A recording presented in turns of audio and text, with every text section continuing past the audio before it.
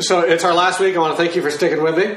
As we talk about a generation, we've covered a lot, both spiritually, psychology, sociology, and there is much truth to be gained in understanding the human condition, both individually and collectively. I think we can agree with that. But today we're going to look at the super practical ways you can implement moments of connection, building empathy, and shame detox in the home. Okay? So how do we build safe homes for our children to grow in, for us to grow in, and for us to foster relationships with our neighbors? And for those of you that no longer have children in the home, good news is that you have grandchildren that visit. So you can be this way for your grandchildren as well. So just know that. So today, which I had to put sideways because there was a lot, we're going to talk about these topics: importance of receiving empathy, family motto, no phone text spaces, the magic number, table topics, fostering reading, proactive versus reactive, forced family fun day, serving together in acts of kindness. Those are the lists we're going to go through. Some of them will be fast. Others will be longer. So like a good Presbyterian, I put the long ones at the beginning, and then we really start rolling downhill. So just know that. So the first thing I want to talk about today is kind of this idea of receiving empathy, right? Like Rabbit does not do that very well. If you've ever watched Winnie the Pooh, especially from Joy. And think about it, too. This is just Inside Out for people who grew up in the 70s and 80s. If you've ever seen the Pixar film Inside Out, it's the exact same thing. Sure.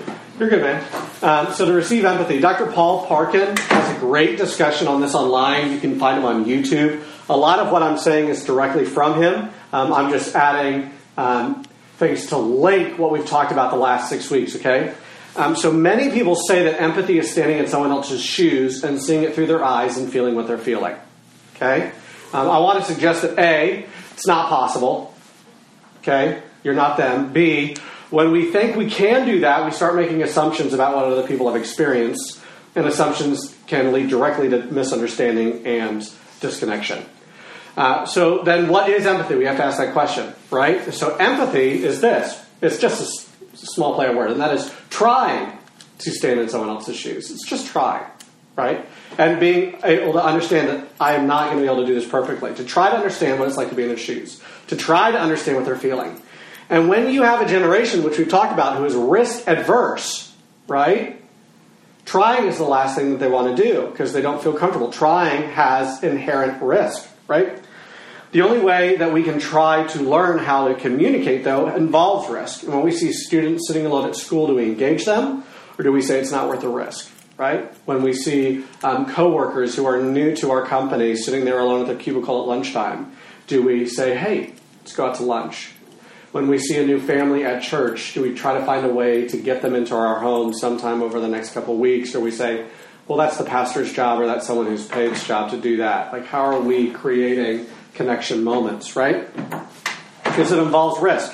Empathy creates communication moments that are inquisitive, that are non-judgmental, and that are validating, and that are compassionate. Those are the key of kind of empathy moments. If you want to be, and this is really easy. Like, how do I do that? There's a lot of big words, right? It's really easy. If you ever want to be the most popular guy at the party, go to the party and talk about everyone else, right? Like, the human condition is wonderful because it's so predictable, right? If you go to the party and you talk to the host about them the whole time, you're like, dude, that was the best time ever. Because everyone's favorite conversation topic is themselves, right? If you host a party and all you do is talk about the people that you host, like if you talk about their lives, they go, man, that was the nicest party I ever went to. Like, they really connected with me. Like, they saw that. Like, it's not hard to be the popular person at the party. You just make the conversations literally about everyone else outside yourself. Like, it's easy to do, okay? It's everyone's favorite subject. So the question becomes, as we talked about last week, do we move towards communication with our neighbors, or do we move towards communication with those we already feel comfortable with? Like, that is when the rubber hits the road at the party. When you invite people to the party and the new person, do we try to include them, or are we like, I like my people, and you're funky looking. You got that tattoo on your neck. I'm not comfortable with that, right? So how do we do that? And why do we do that? Like, why do we move towards the outsider, right? What would Jesus do? If you think about the woman at the well, Jesus could have just ignored her, right? And he had every right to. He's a man. He's a Jew. And she's out there all alone. Right? Like, this would not work in our policies and procedures handbook, right? Not to be alone with a woman in a secluded area. Like, that's just wouldn't work, right? But if you remember the story, he mostly just talked about her, right? And then suddenly she felt uncomfortable because he knew too much, so she's trying to switch the subject to, let's talk about some political issue that'll make it to where you don't want to investigate my life anymore, and he just switches it on, right? So it softens us when we talk about other people's lives. It does soften us because we get to rewrite the narratives we tell ourselves about others in the kindest way possible. That's the beauty about it. When we cultivate empathy, we enlarge our capacity to love and forgive, to be accepting, because empathy in many ways is the foundation of those things. Okay? But AJ, your first point was receiving empathy. Okay, I've not seen any reception, nothing involving empathy. Okay?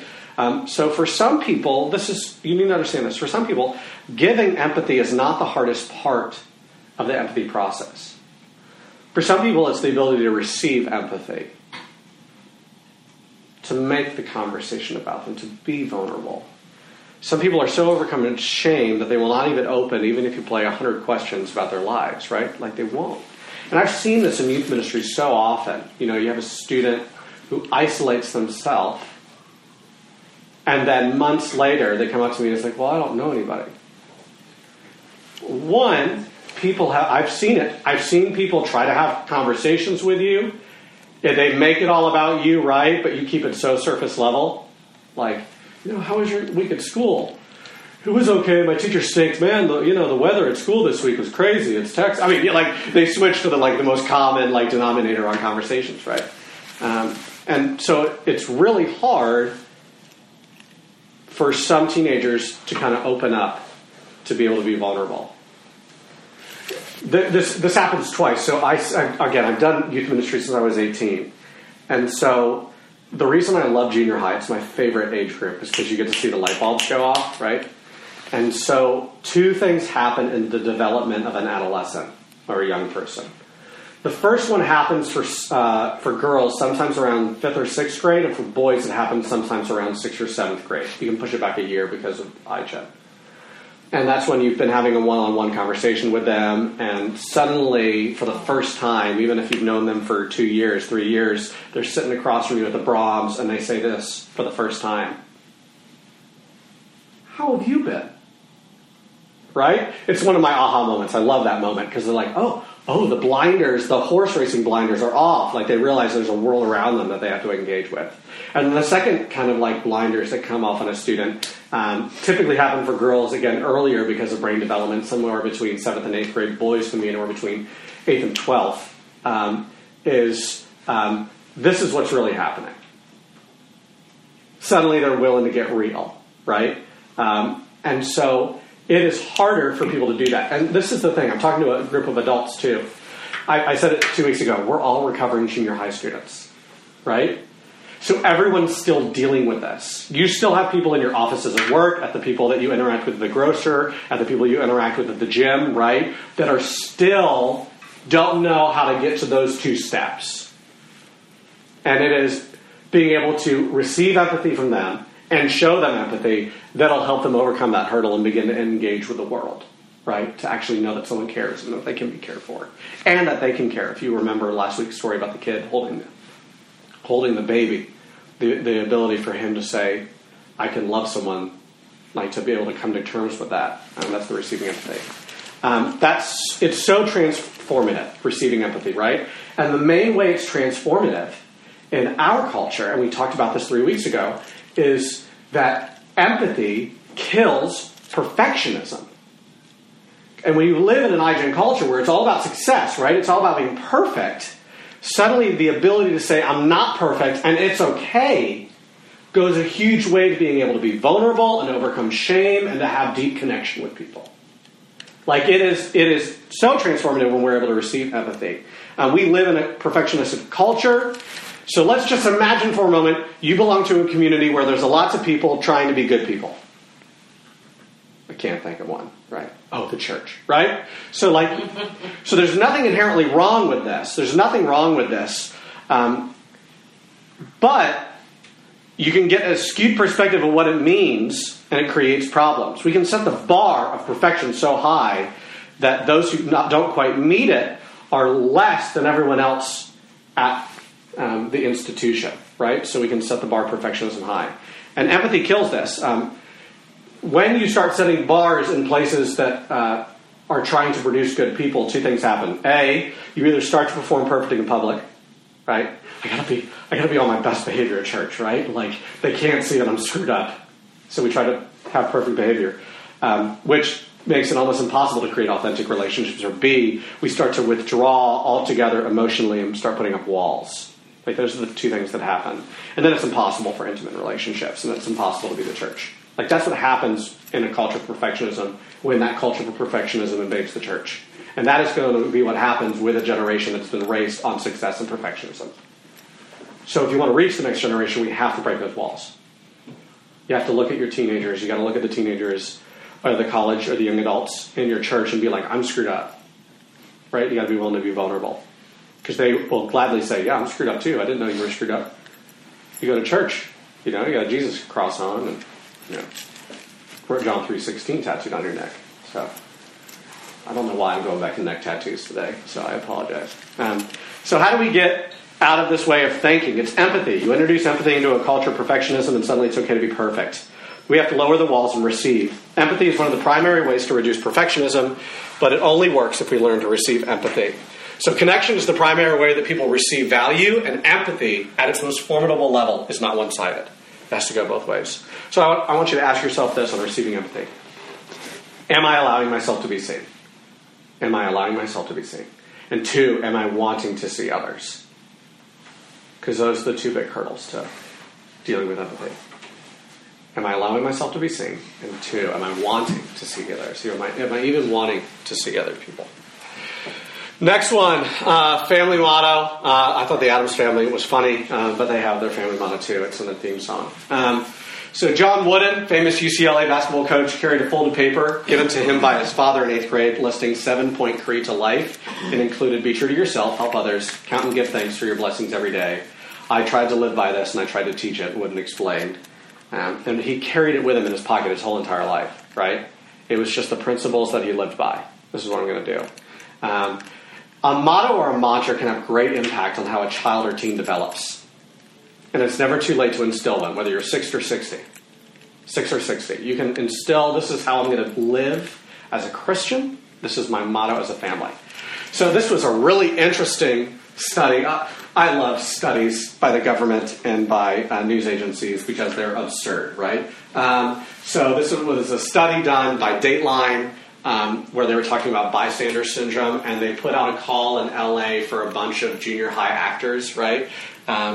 And so of the 300 actors, 2/3 of them were given the acting roles where they said, hey, you're going to be in 3 out of 4 were given acting roles. You're going to be on hidden camera, and you had to pretend to be the bully, the bully's friend, and one of you is going to be the victim in the room where we're waiting to audition, right? So 1/4 of the actors didn't know that they were in on it. And we want to see how these teenagers respond, right, to when someone's being bullied, okay? And so they do this all day, and it's like the parents are like mortified that their kid just kind of, sits there, looks at the script more, doesn't do anything as the bullying escalates. There's 3 steps in the script for the person that are acting, right? And finally, it's the end of the day. Everyone on the Dateline thing is just exhausted because, it's just sad, right? No one's doing anything. And finally, and this is interesting, most of the parents said, yeah, my kid won't, not most of the parents, some of the parents said, yeah, my kid won't intervene because he's more worried about getting the role than he is helping people, right? They knew that as they were watching their kids on the behind the two-way mirror. And one of the last people of the day was a dad, and he said, my daughter Lucy's going to do great. Why is Lucy going to do great in this situation? Because we talk about this all the time, and how we're to step in, and how we're to be brave, and how we're going to help the little guy, right? And they're like, okay, so parents said that all day, right? And sure enough, the bullying started, and she immediately, you could see, like radars up what's happening. And after the bullying escalated to step 2, she intervened. She stepped in between the 2 bullies and the victim and said, hey, this is not cool. You can't do this anymore. Sit down and be quiet, right? And diffused the situation and then comforted the kid who had been bullied, right? And like the dad's behind the mirror going, yeah. And like they had to comfort Lucy afterwards, right? Because, she's like, oh, what just happened? Like I had to do something like this. They said, you did great. And one of the things that did that is because they talked about it in their home all the time, right? So developing a family mantra or a motto, like this is what a Chambers is. This is what a Poteet is. This is what a Miller is, right? Like these are good things because it builds into the psyche of a child or an adolescent. This is who God has created me to be. So it's just really intriguing, right? So I had to ask the question to myself after reading this, what will mark our family? So me and Corey are still working out our motto, right? We were talking about this on date night 2 days ago, but like we're getting there, right? And so, and we'll be releasing one for what it means to be a YAC student here in the next month. Like this is what a YAC student is, right? Because we want to build that into the culture of our students, that this is how we are defined. This is how we will be defined. So here's steps you can take. These are from the book Unselfie, which I gave you week 1. Again, if you want more information, this is how you can create a family motto, okay? So the first one is call a family meeting, okay? Make it special, block your schedule, order pizza, turn off digital devices, make sure everyone's in attendance.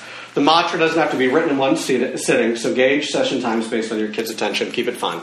Like our session times for our kids, we got a 6-year-old, 4-year-old, and 1-year-old. They're going to be like 1-minute session times. Like, let's just be real. Like, unless we put a Lego in front of them while they're talking, maybe that's how we do it. Maybe stretch it to 5. Okay? So call a family meeting, make it special. Review meeting rules. This is good for teenagers. Everyone is listened to. No put downs allowed. You may disagree, but not disrespectfully. Everyone gets a turn. Assign a recorder to jot down key ideas. Discuss who you are as a family. Explain that this is your chance to talk about your beliefs and the kind of family you want to become. Also a chance to hear your kids describe how they see themselves in your family. So this is really how do you perceive yourself? What is your role in our family? How do you see that?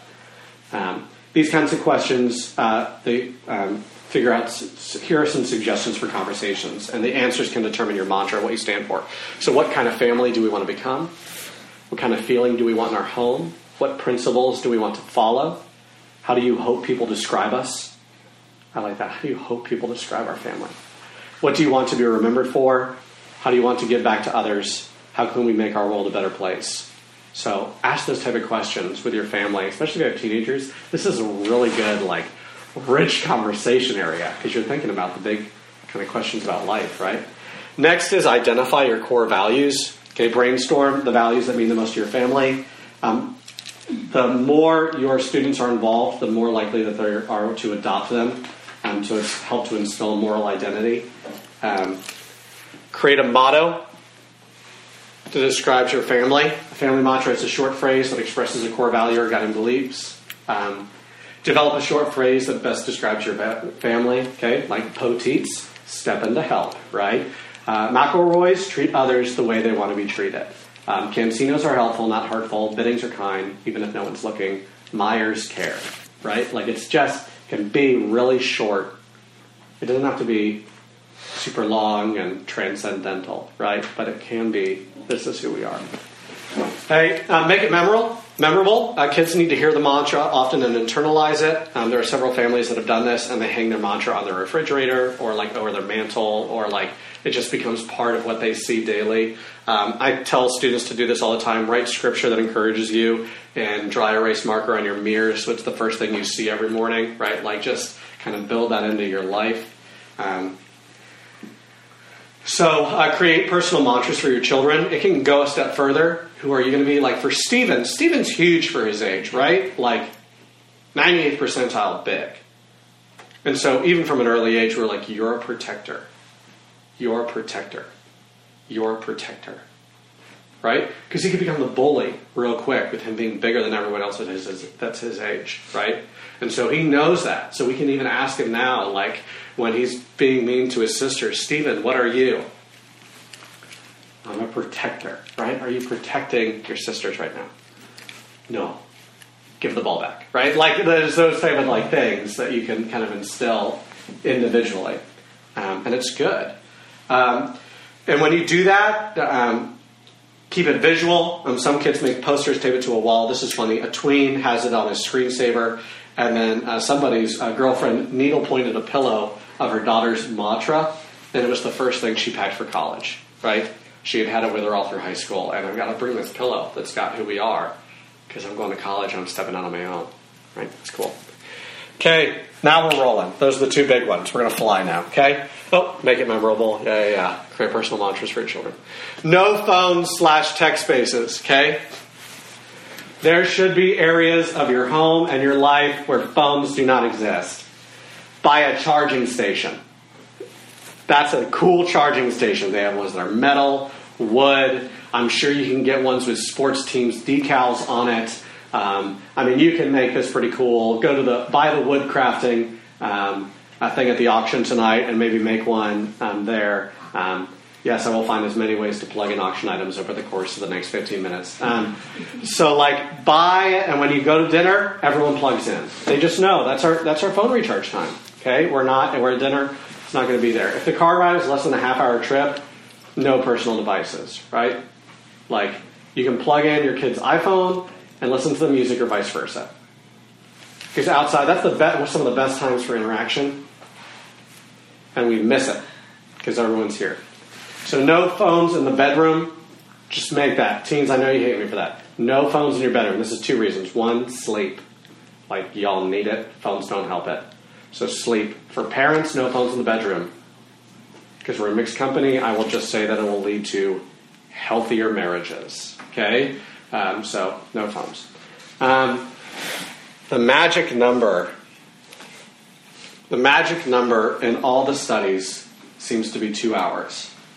So risk starts to increase both with suicide, depression, anxiety, and the like when screen time for 2 hours or more a day, and it goes up from there. So if you're 3 or 4 or 5 hours, the more you spend, the higher chances of depression, anxiety, and all that jazz.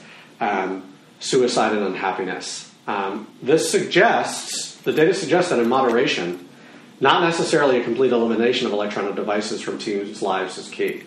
So I am not saying take your phones away from your teens and they never get to have it again, right?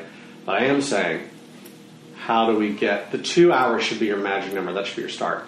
Now, you're going to find some teens that can handle it a little bit more. There are outliers to this, right? And you're going to be finding some teens that can handle it a lot less, right? Especially middle schoolers, they're on the lower end of the bell curve, just because of brain development. Okay, so the key is 2 hours. So my iPhone has a setting where it'll tell me how much I'm averaging using my phone every day. Every Sunday it'll pop up, right, and tell me, you've been on average this certain number of hours a day. I'm sure you can access that too. And next, I'm going to give you some apps that you can use. So I think one of you asked me last week, how can we use tech as a seatbelt, right, to implement in tech? So I'm going to give you some good ones. So here are some monitoring apps that are good, okay? Off Time, this is for iOS and Android. This apps help users unplug by blocking distracting apps like Facebook and games and filtering communications. It includes information of how much you actually use your smartphone. And you can choose tailored modes like work, family, me time to ensure you have access to the things you need, but aren't distracted by what you don't. Analytics of your phone and app usage can be an important wake-up call and can help you curb your habits. Okay, so that's Off Time. That's iOS, Android. The one I downloaded this week is Moment, because I saw it on a church blog too. So I'm like, hey, if there's another church person that recommended it, I'll try that one first. So Moment tracks your device usage and allows you to set daily limits. So the app notifies you if you exceed them. You can even use a setting that forces you off your phone by flooding your screen with annoying alerts when you try to extend your screen time. Okay, which every student still hates pop-ups, right? Moment can be used for families, so I can immediately link my phone with Corey's because she just can't get off of it, right? I mean, it's ridiculous, the number of eBay-type websites that she's on, spending my money. I love you. She doesn't spend my money. She saves me money. So an option to track your family's device use from your own phone, that's good. Break free is the next one. This is also iOS, Android. So Moment is just iOS, so that's just Apple. So Break Free incorporates the usage tracking features found in many similar apps, but it differs in that it breaks down the information into easy-to-use, understand addiction score. So if you like scores, you like top 10 lists, stuff like this, I bet this app is for you. Okay. It also shows you how often you unlock your phone screen and comprehensively logs your usage for the day. The system makes a great choice for those who like to set goals and challenge themselves. And in an ironic twist, it can also be addictive to try to see how low you can get your addiction score. Oh, the joys, right? What's the first one? Off time. Okay. One word, because it's an app. And they like to do that. It's ridiculous. It's ruining the English language. Flipid is iOS, Android, FLIPD. If you find that you need a more aggressive approach to unplugging, Flipid is the app for you. Flipid allows you to lock your phone for a set period of time, and once you do, there's no going back. Even restarting your phone will disable the app, so it's impossible for you to cheat. Flipid can even be used to remotely flip off one user from another user's device, which is helpful for teams that want to keep one another on point. Okay, that's iOS, Android. App Detox. Just love the fact that it's a needle. Oh, it's so bad. If you're hooked on mobile gaming, can't stop refreshing Twitter, App Detox can help you make sure that your fixation under control if apps are your kryptonite. You can set your own parameters on an app-by-app basis so you can have access when it's not a disruption. Every time you break one of your own rules, the app reminds you to put your phone down. Next one is just very simple. It's just stay on task, right? Stay on task helps productivity in a gentler way.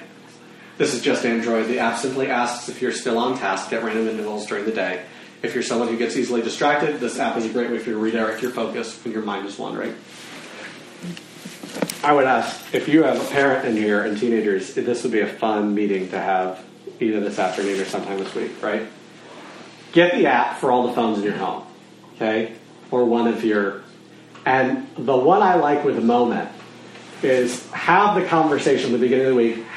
Moment tracks how many times you pick up your phone, right? So just ask your teenager or ask yourself. You got to include it on yourself too. You're going to be shocked how much you pick up your phone too. Ask yourself, how many times a day do you pick up the phone? Before you download the app, make that guess, right? And then ask yourself, how many hours a day do I spend using my phone? And write that down. And so this is the guess before you begin. And maybe set a prize for who is actually closest after a week of downloading it, right? And then work towards setting goals from there. But this is your seatbelt to make sure that you're not addicted. This is your seatbelt.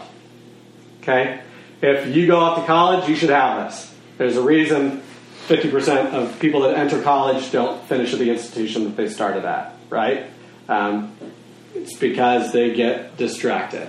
This is your generation's distraction. So put on a seatbelt, and this is a new way to do it. I did it this week. I greatly enjoyed it and hated it at the same time, right? I thought there's no way I'm picking it up. Oh, wow. I am picking it up that much, right? And it'll help you identify apps that you might need to get rid of. Like, I got rid of Twitter this week. I was just sick of it, right? I never got on Twitter and was happy after I got off it, right? So I'm like, okay, I just need to get rid of this app. Even with my newsfeed was covered with stuff I like, right? So monitoring apps, get the seatbelt. Table topics, okay? These are great. Okay, we got these at Youth Group. Buy one for your home. $25 on Amazon, on eBay. I bet you can get it cheaper. If you are into shoplifting, swing by Walmart. I'm kidding. So like they're $25 a pop. They have them for. This is the family version. They have them for teens. They have them for dating. They have them for girls' night out. They have them for couples. They have them for happiness. They have them for foodies. They literally have like tons of table topics. And all you do when you're sitting at the table with your phones plugged in, and you're like, well, what are we going to talk about? You just pull a topic out, right? And you talk about that topic. Some of them are absolutely absurd, and they're supposed to be, because they're supposed to be quite funny. So, at what age should children be allowed to see a PG-13 movie?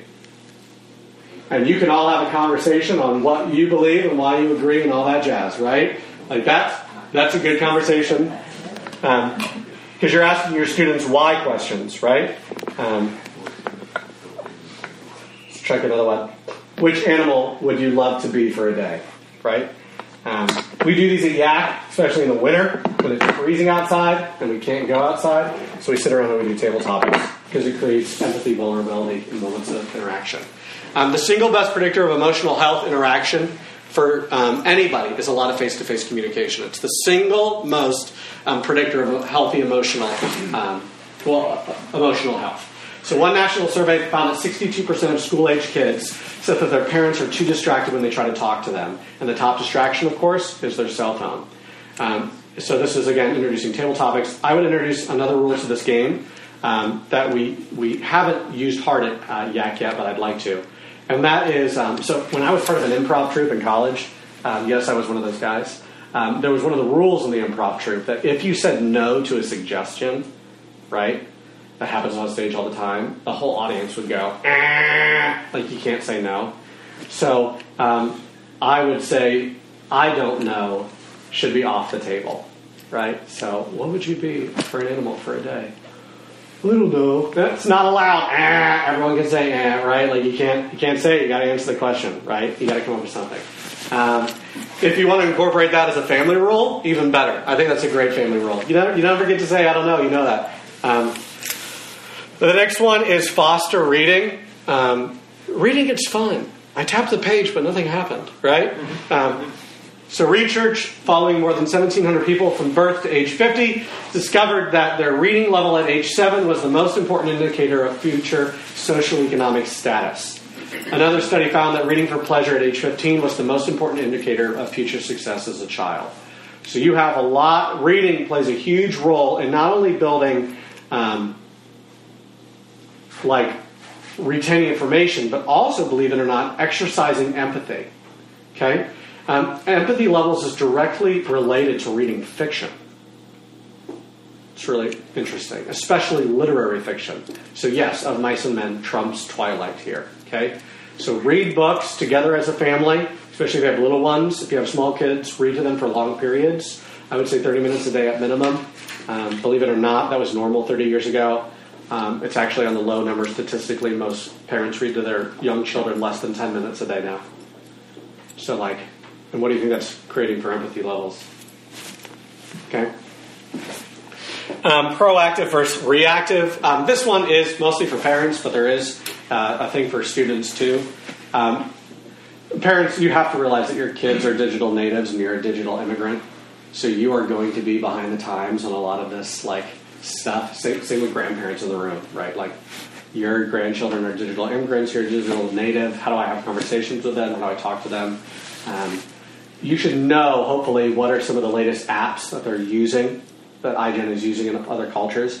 And if you don't, then you're responding.